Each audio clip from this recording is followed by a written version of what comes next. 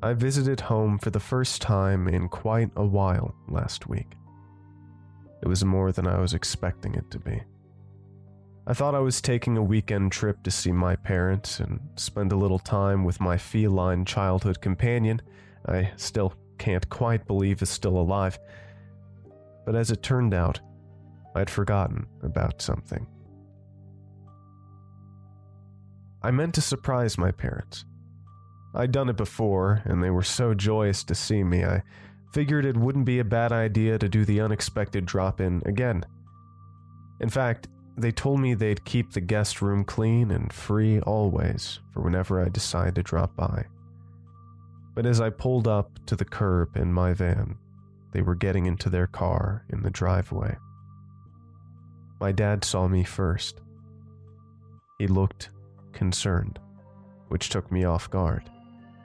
I was expecting a beaming smile and a jolly laugh, but instead, he looked somewhat horrified as he walked over to my vehicle. "You've come home?" he said, like he was trying to sound delighted but was having a horrible time keeping it together. "Yeah, I thought I'd pop in for the weekend and say hello. I took a week off from work. Gotta get those vacation days in, you know." My eyes drifted past my father to the car where my mom still sat. She wasn't even turning around to look at me, but she must have seen me. "So, where are y'all headed?" My dad took a deep breath, looked back towards my mother, frozen in the car, and turned back to me, saying, "It's the anniversary." "The anniversary?" I asked. I giggled a little, which I would regret within an instant after I asked, "What, your wedding anniversary?" No, he whispered. "Jackie." "Jackie? Jackie who?" I came back pretty quickly. "Jesus Christ, son, you're away 10 years and you forget Jackie? What's the matter with you?" He stared at me with big, stern, bloodshot eyes as I sat frozen, staring back. After a few moments, his grimace softened, and he leaned in and whispered again. "Your cousin, son. Your cousin Jackie?" "My cousin Jackie," I repeated, searching through my brain. And then it hit me. My cousin Jackie. He was my absolute closest friend when I was a kid. We hung out together all the time, which was easy since our parents got along so well. He was my mom's sister's kid. He was about a year younger than me. The summer I turned 11 was spent with him almost every day, out playing in the parks, riding our bikes.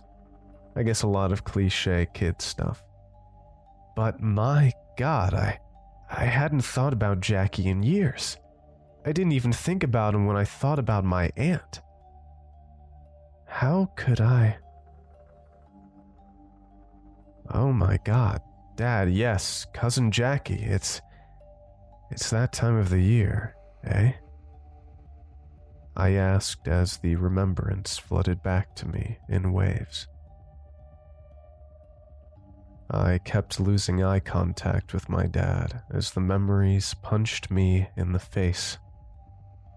I felt my bottom lip begin to quiver, and I bit it tight. I'll follow you there," I said, as I put the van back in drive. My father nodded solemnly and sauntered back to the car. They pulled out, and I followed just behind. It's a small town, and the roads are never all that busy, so I allowed my mind to wander as we drove to my aunt's place. Cousin Jackie. Cousin Jackie. just after that childhood summer, right before I was about to turn 12 in October, Jackie's birthday rolled around in late September. I don't remember his birthday party well, but I remember the gift my uncle gave him. My other uncle, not his dad, but another one of my mom's siblings. Uncle D gave Jackie this clown doll, or more like an action figure since it was pretty rock solid. It was about 12 inches in length and looked quite old. It had that cheap style where pretty much the whole body was painted a singular color, in this case, a deep red.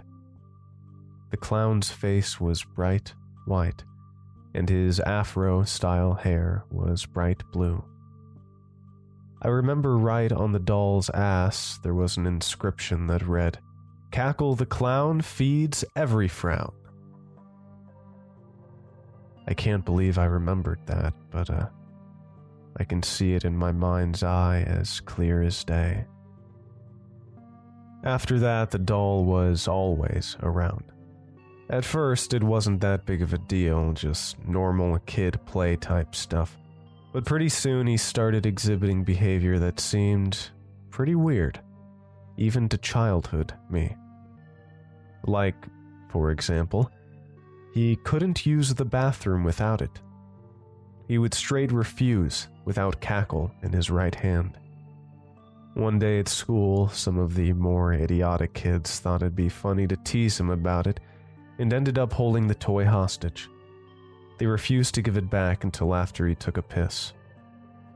Needless to say, there was a bit of an accident, if you catch my drift. Some of the kids laughed, but a lot of them were simply shocked, and the ringleader tossed the clown to the ground without saying a word. He also started talking to it, especially late at night. If we'd been hanging out all day, like if he was staying the night at our house or something, he wouldn't be too weird for most of the day, aside from the aforementioned inseparability problem. But shortly after dinner time, the whispers would begin. We'd be playing a video game or watching TV, and I'd think he's saying something to me in a whisper, so I'd look over and he'd have the doll's head right up against his mouth, saying something. Whenever I'd confront him about it, he'd just laugh and say, "None of your beeswax." I guess it was none of my beeswax, but it was normal for me to wonder. That went on for a while. And then things got kicked up another notch around January the next year. He still wouldn't let the doll leave his side, mind you. Then one day when he was over at our house, he came out of the bathroom chewing on something. This was, obviously, odd. I asked him what he was chewing, and he responded with a smirk and a cackle. Nothing more. So I kept bugging him about it. Eventually, he told me that Cackle the clown gave him a treat. I knew he was BSing me, but he really had eaten something. Later on in the night, after my constant questioning, I wore him down enough to get a little more detail. "He gave me a chocolate," Jackie said, as he bounced the clown up and down on his lap like he was on a trampoline. Jackie should have never told me that. Even as a kid, well, especially as a kid, I was addicted to chocolate. I didn't know how a cheap and dirty clown doll could produce candy, but I did know that I wanted some. So I kept on harping.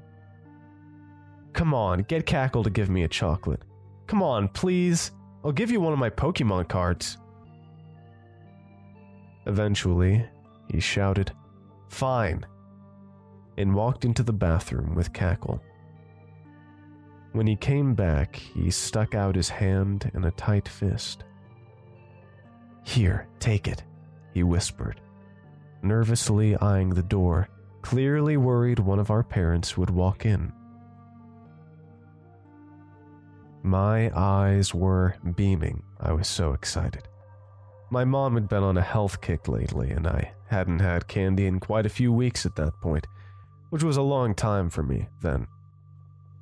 But when he dropped it into my cradled palms, I was a little disappointed, or shocked, or maybe just confused would be the better word.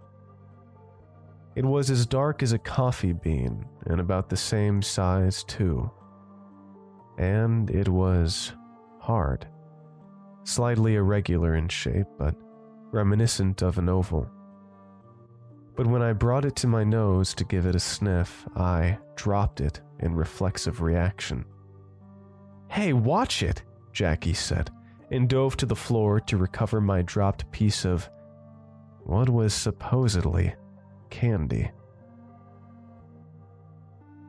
That thing did not smell like chocolate. Not like any chocolate I'd ever had. And no, it didn't smell like what you're probably thinking it smelled like either. It was this deeply acrid scent that I had no frame of reference for then.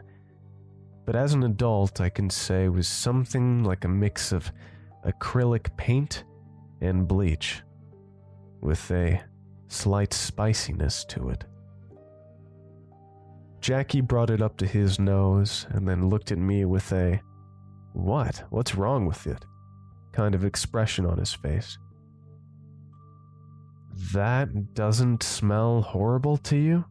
I asked him, holding my nose. He just shook his head side to side, looked at it again, and then asked, "So you don't want it?" Now it was my turn to shake my head. In response, he just shrugged and popped the thing straight into his mouth, bouncing the clown merrily about his lap as he hummed and chewed it up. Swallowing the thing, I felt my gag reflex act up a little. I kind of wanted to tell my parents about it, because it freaked me out so bad, but I didn't want to get him in trouble, or me in trouble for scheming to get some sweets. I decided to just let it be. I didn't understand how serious this all was.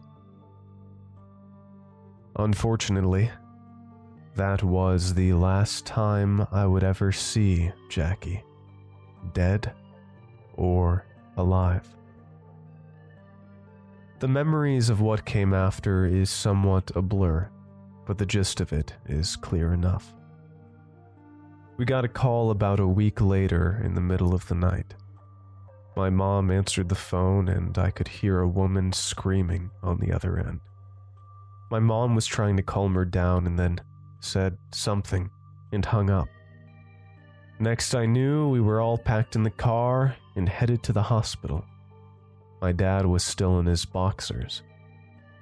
Then we were somewhere in the maze-like halls of this hospital, my mom holding my aunt's hands as she cried uncontrollably. I was scared. Very scared. I didn't understand what was happening, and despite my chronic questioning, no one wanted to tell me. But then someone said something about a funeral. "What? What funeral?" I asked in agitation. My mom peered over to me, and with the expression of disapproval I could read across her face, I just sat back down and went back to my Game Boy. We never did enter a hospital room. I never saw Jackie lying in one of those beds. I never saw a doctor with a clipboard in hand talking to my aunt. I just saw her in the throes of a complete breakdown, and then after a while, We all plopped back into my parents' car, my aunt included. She stayed with us for about a week afterwards, until the funeral. The morning after the hospital visit, my mom took me into my parents' bedroom, shut the door, and told me something terrible had happened. She told me that Jackie had passed away, that he was gone. I struggled to comprehend this.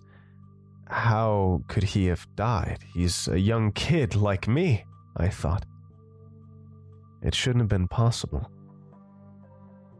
But I knew there was no way my parents would lie about such a serious thing, and there's definitely no way or reason my aunt would play it up like that if it wasn't true. But asking my mom what happened, she just pursed her lips and shook her head from side to side. She refused to answer. Unfortunately, it wouldn't be long before I found out all the detail I could ever want, and much, much more. I woke up feeling quite sick in the middle of the night a couple of days later, my aunt still staying at our house. I got up and wandered to the bathroom. My head was pounding, and I felt like I was going to throw up, so I left the bathroom light off and just relied on the nightlight we had plugged in there. As I sat on the pot, the knowledge of what had happened flowed through my ill mind, making me feel all the more sick. At some point, I think I fell asleep just sitting there on the toilet, until a noise from outside the door got my attention. It was my dad's voice, and then my mom's. They were talking fairly quietly, but in the silent darkness of night I could hear them quite clearly, even from under the bathroom door. I held my breath, and through my headache, I listened as close as I could. I still don't understand. Are the police involved? My dad asked in a loud whisper. I don't know. I don't know. My mom came back. Jesus Christ. And how much of that stuff was there? I heard a sharp inhale and then my mom's voice. It was a lot. It was a lot. I could hear my mom's agitation grow. There was a long pause, and then my mom continued speaking. My sister, she told me earlier today what it was like. How she found him, I mean. Apparently, he had been gone a long while, and so she started knocking on the bathroom door. No reply. Asked him if he was feeling okay. Nothing. Eventually, she decided to open the door and... My God, Jer. I don't know how to even picture this, but she said there was just this mass of black gunk atop the toilet seat. Just this pile of black tar with little bits of hair and what looked like the hint of a finger sticking out. And that doll was on the floor just beside, oozing out this black sludge. When she saw the eyeball float up to the surface of the black mass, she began screaming and called the police, and then us. What does that even mean? How does a kid turn to sludge? How is that even possible? I don't know, Jeremy. I don't know, she said, definitively angry now. I heard some scuffling, and then suddenly the door to the bathroom was opened, and I was face to face with my father. His face was as white as snow and eyes red like he'd been crying. We just sat there in silence, looking at each other. And then after a few moments, he looked to the ground and walked back out, closing the door behind him. The funeral was a closed casket, obviously. I think I heard that the police took the doll, but I hadn't heard any updates since. Not until today, the forgotten day of the anniversary of this horrible tragedy. When I pulled up behind my parents into my aunt's driveway, she was already sat out on the porch on an old wooden rocking chair. She was wearing all black with a rose on her chest. It was like she was ready for a funeral. In a way, she was. I greeted her and gave her a hug, and we all moseyed inside. We were the only ones there. Her, my parents, and I. Things were very silent. A tray of peanuts sat atop one of the couch cushions. When we ended up leaving a few hours later, all of us having hardly said a word, I pulled my mom to the side in the driveway and asked her if there had been any updates since I was a kid, if there were any more details since this all happened. I didn't want to ask in front of my aunt. I didn't want to disturb her. My mom looked up to the sky and then to me and said, "Not really. The police investigated and couldn't find the source of the doll. No copyright engraving, and no leads on where the thing could have been manufactured. Of course, your uncle was interviewed by the cops, but he just told them that he picked it up at an old thrift store. They thought he was telling the truth. Your uncle moved to Alaska a couple years later, and none of us have heard from him since, though. But, I guess the only update would be that the cops did a laboratory test on the black gunk that was coming off of that horrible doll, and it came back a mixture of a bunch of crap, a slew of poisons, acids, and household cleaning agents all coagulated together. Oh, and they also found some traces of vanilla extract, the only non-lethal thing in the mix. They think it must have sprayed all over Jackie when he was using the restroom, but some think it got inside of him. It's still hard to explain the extreme state of decay he was in when his mother found him. No one knows how he disintegrated so fast. God only knows what sick freak would create such an ungodly monstrosity.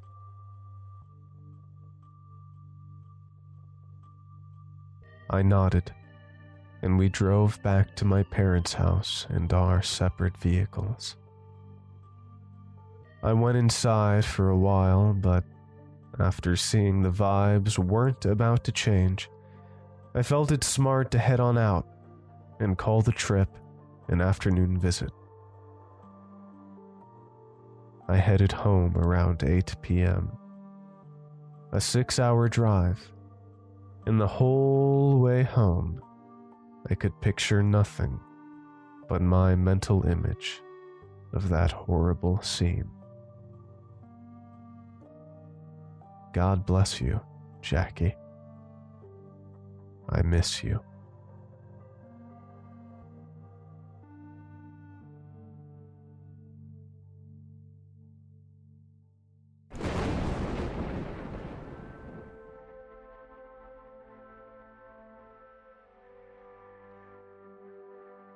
Thank you for listening to tonight's episode of CLANCYPASTA.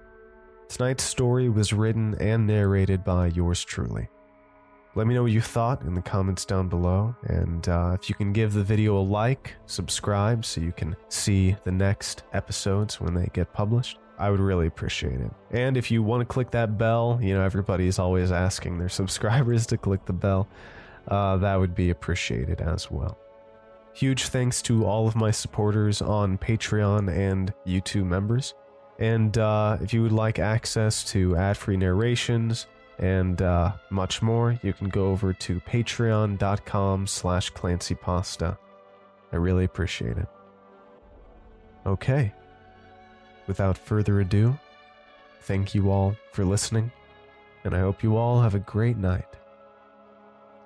Sweet dreams. Cheers.